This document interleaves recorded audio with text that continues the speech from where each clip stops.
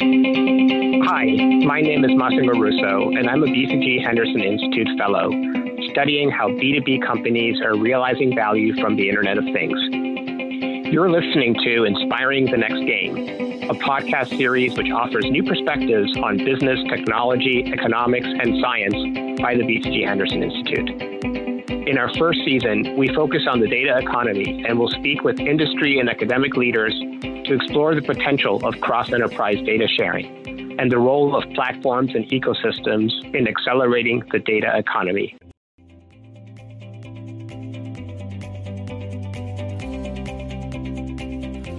I'm excited to introduce our guest today, Professor Sandy Pentland, who's a professor at the MIT Media Lab and co-creator of the Media Lab. He is one of the most cited computational scientists in the world, and Forbes declared him one of the 7 most powerful data scientists in the world. He's held numerous leadership positions internationally on topics of data use and data privacy. Most recently, he's been part of the OPAL project, a new distributed way of learning where instead of data centralizing around algorithms are sent to the data. The goal is to unlock the potential of private data, but in a privacy-conscious, scalable way.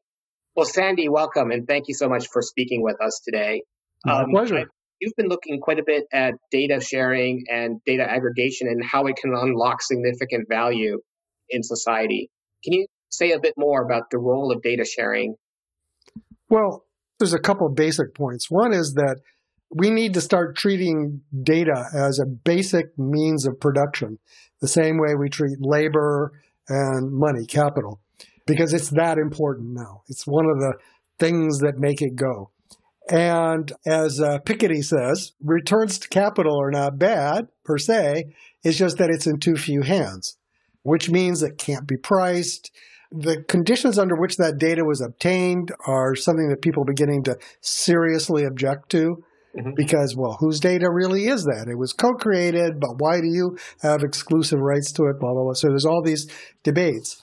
Now, what I've been doing is I started the discussion actually with BCG as one of the partners in Davos around establishing basic ownership principles around data. It's something I called the New Deal on Data, and that evolved into GDPR and CPP and all those sort of things. Data sharing and aggregation can unlock a lot of value and use cases, but also lead to some challenges, which you're writing about in your upcoming book, Building the New Economy. Can you tell us a little bit more about these challenges? So GDPR, data ownership, that's sort of the first step in it, but that doesn't get you to a liquid data market. So what are you going to do? And plus, we now are seeing this just beginning of a wave of cyber attack. So we have to have an architecture that's very, very different. And the key thing here is, okay, well, so people have a right to a copy of their data. Okay, so there needs to be storage somewhere. It's a personal data store, but where are we going to put that, right? Okay, there's no place to put it, nothing to do with it if you have it. There is another way to think about this, which is that I give permission to a company to have some data for some purpose, and I could also give them permission, or they could have permission if it's only things that are aggregate, to answer questions about the pile of data that they have. So answering questions about things that are not personally identifiable is fine. What is Project OPAL? What are some of the advantages to distributed data, computation, and AI, and what are some of the disadvantages? And that comes to this open algorithms idea where what you do is you have a legal agreement, a trust agreement about a bunch of companies, and that trust agreement says, we will answer certain questions for you, and here's the economic burden. Now, our OPAL architecture just was adopted by Fidelity and the 18 largest banks in the United States so that they don't have to be sending personal data around all the time.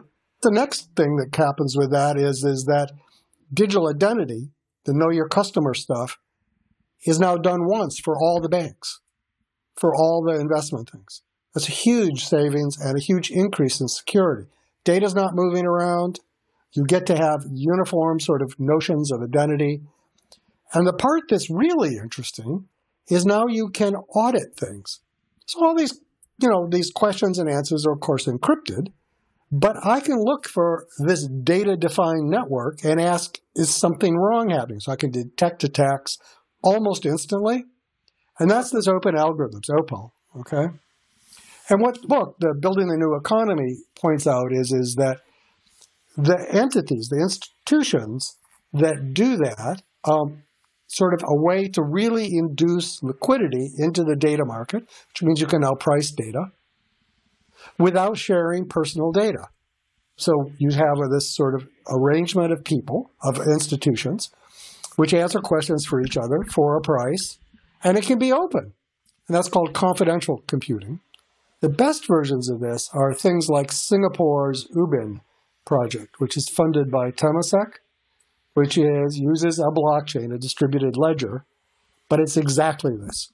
It's local data stores, question and answerings, all encrypted in a way that's auditable, incorruptible by anything normal, and gives you the ability to have uniform transaction medium.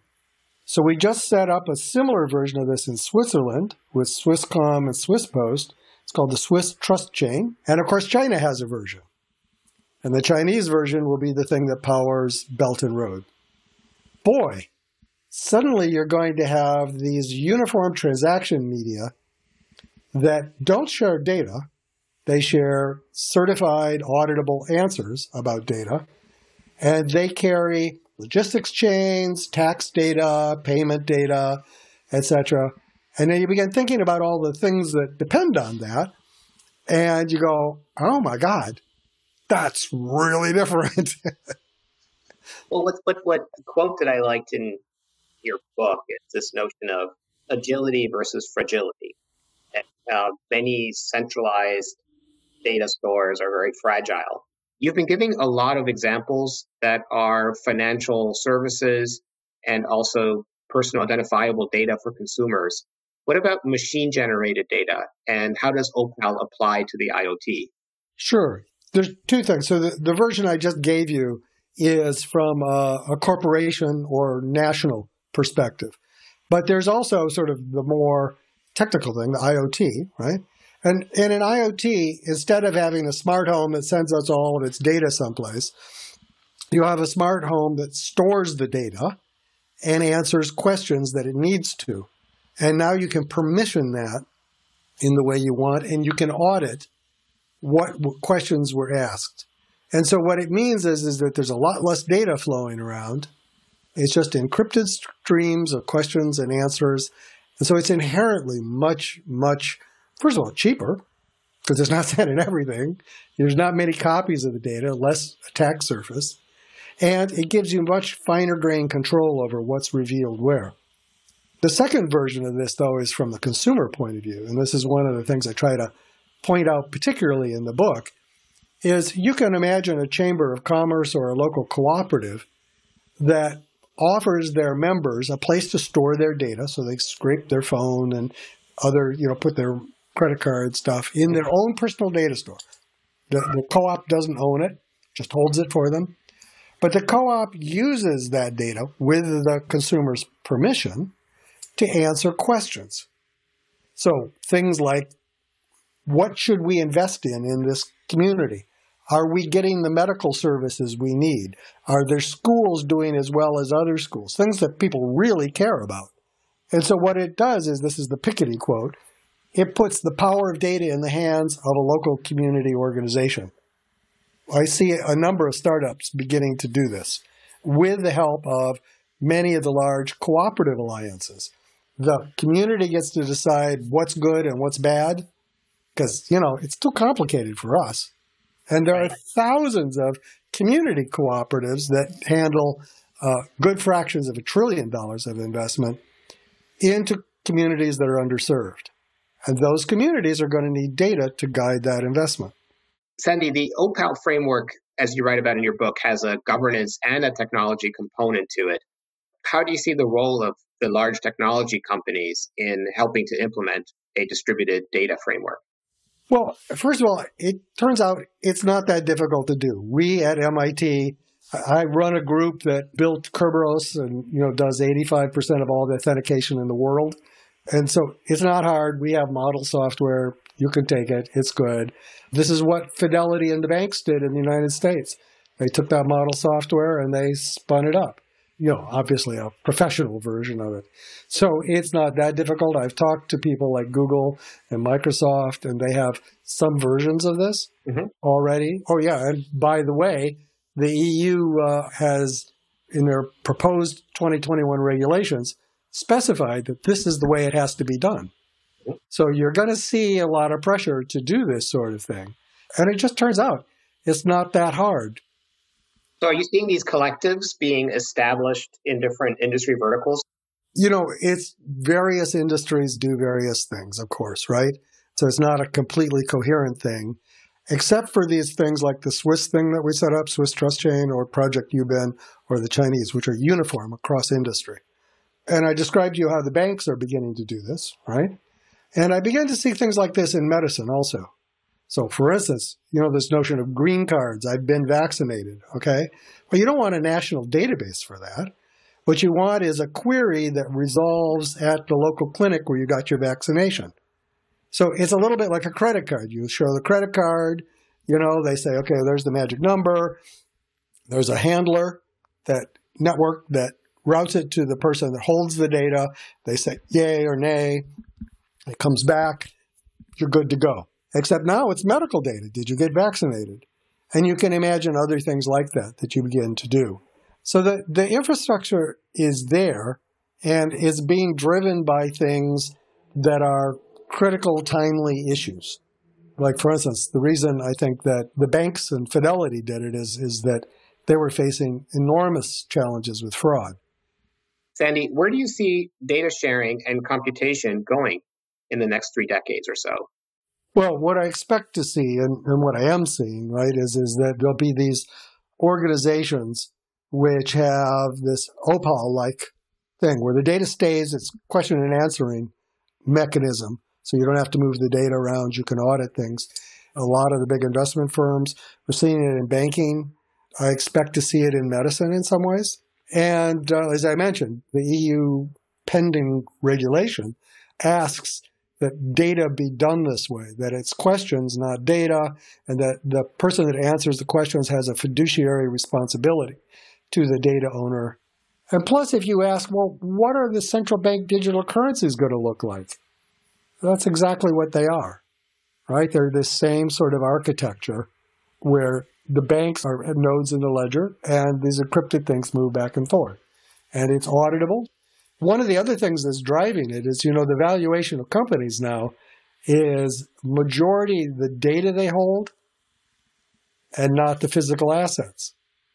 But those have never been on the standard audits, have they? You need to know really fairly precisely what sort of data they have and what they're using for it to value the company. Or here's another one. There's all this pressure to have ESG, and the ESG measures are ludicrous. They don't agree with each other. They're gamed. They don't actually do what most people think they would do. They're just talking about internal processes. But using this sort of thing, if you're looking at logistics chains and trade and payments and things like that, you can actually do ESG in a much more verifiable, objective way. Or here's another one. Currently, there's, I forget what the number is, but it's something like $2 trillion a year of tax avoidance in cross-border trade. And all of those governments are looking at that and saying, God, we're broke. And there's hundreds of millions, maybe billions of dollars of tax revenue we're missing out because all the transactions and the logistics chains are not on an accessible, uniform platform. And that begins to make things like the Singapore Yuban or the Swiss Trust Chain look very attractive. It would pay for itself in the first hour. Right. Yeah, that's interesting. And just coming back to your ESG point, there's some interesting initiatives to drive greater sharing of data to provide transparency around key ESG metrics. There was the quote a while ago that data is the new oil, but unlike oil, not all data is created equal. And so transforming data into value is a bit more challenging. But companies that are able to leverage data to generate value are certainly becoming much more prevalent. Well, the fact that the majority of valuation in companies is data tells you basically everything you need to know about that. The thing about data is that it's context specific, so it's not fungible. It does evaporate over time. So it's not like money and it's not like oil, okay? And ownership for it is more like land than it is like money. So the institutions and the regulations around it have to be different. It has to work differently. But the ways of auditing and holding and trading don't have to be all that different. For instance, we don't move gold around anymore. I guess we do some, but there's many things like this we don't move around. We just trade digital attestations. You have this attestation trading to be able to amass what you need. You have federated learning to be able to get insights without moving the data. You're safer. You have less liability. You have greater auditability. Governments love you because now you have to pay tax on things, right? Green people like you because now we can actually see what you're doing. It's got a lot going for it, and I think that those will be the drivers of this change. Well, Benny, thank you so much for your time. My pleasure. I look forward to reading the book when it's officially published, so I know it's available online. And thank you so much for the time today. Pleasure. Thank you for listening to today's episode. To learn more about BCG's thinking on the data economy and IoT ecosystems, please visit our website at www.bcg.com and search for Unleashing the Data Economy.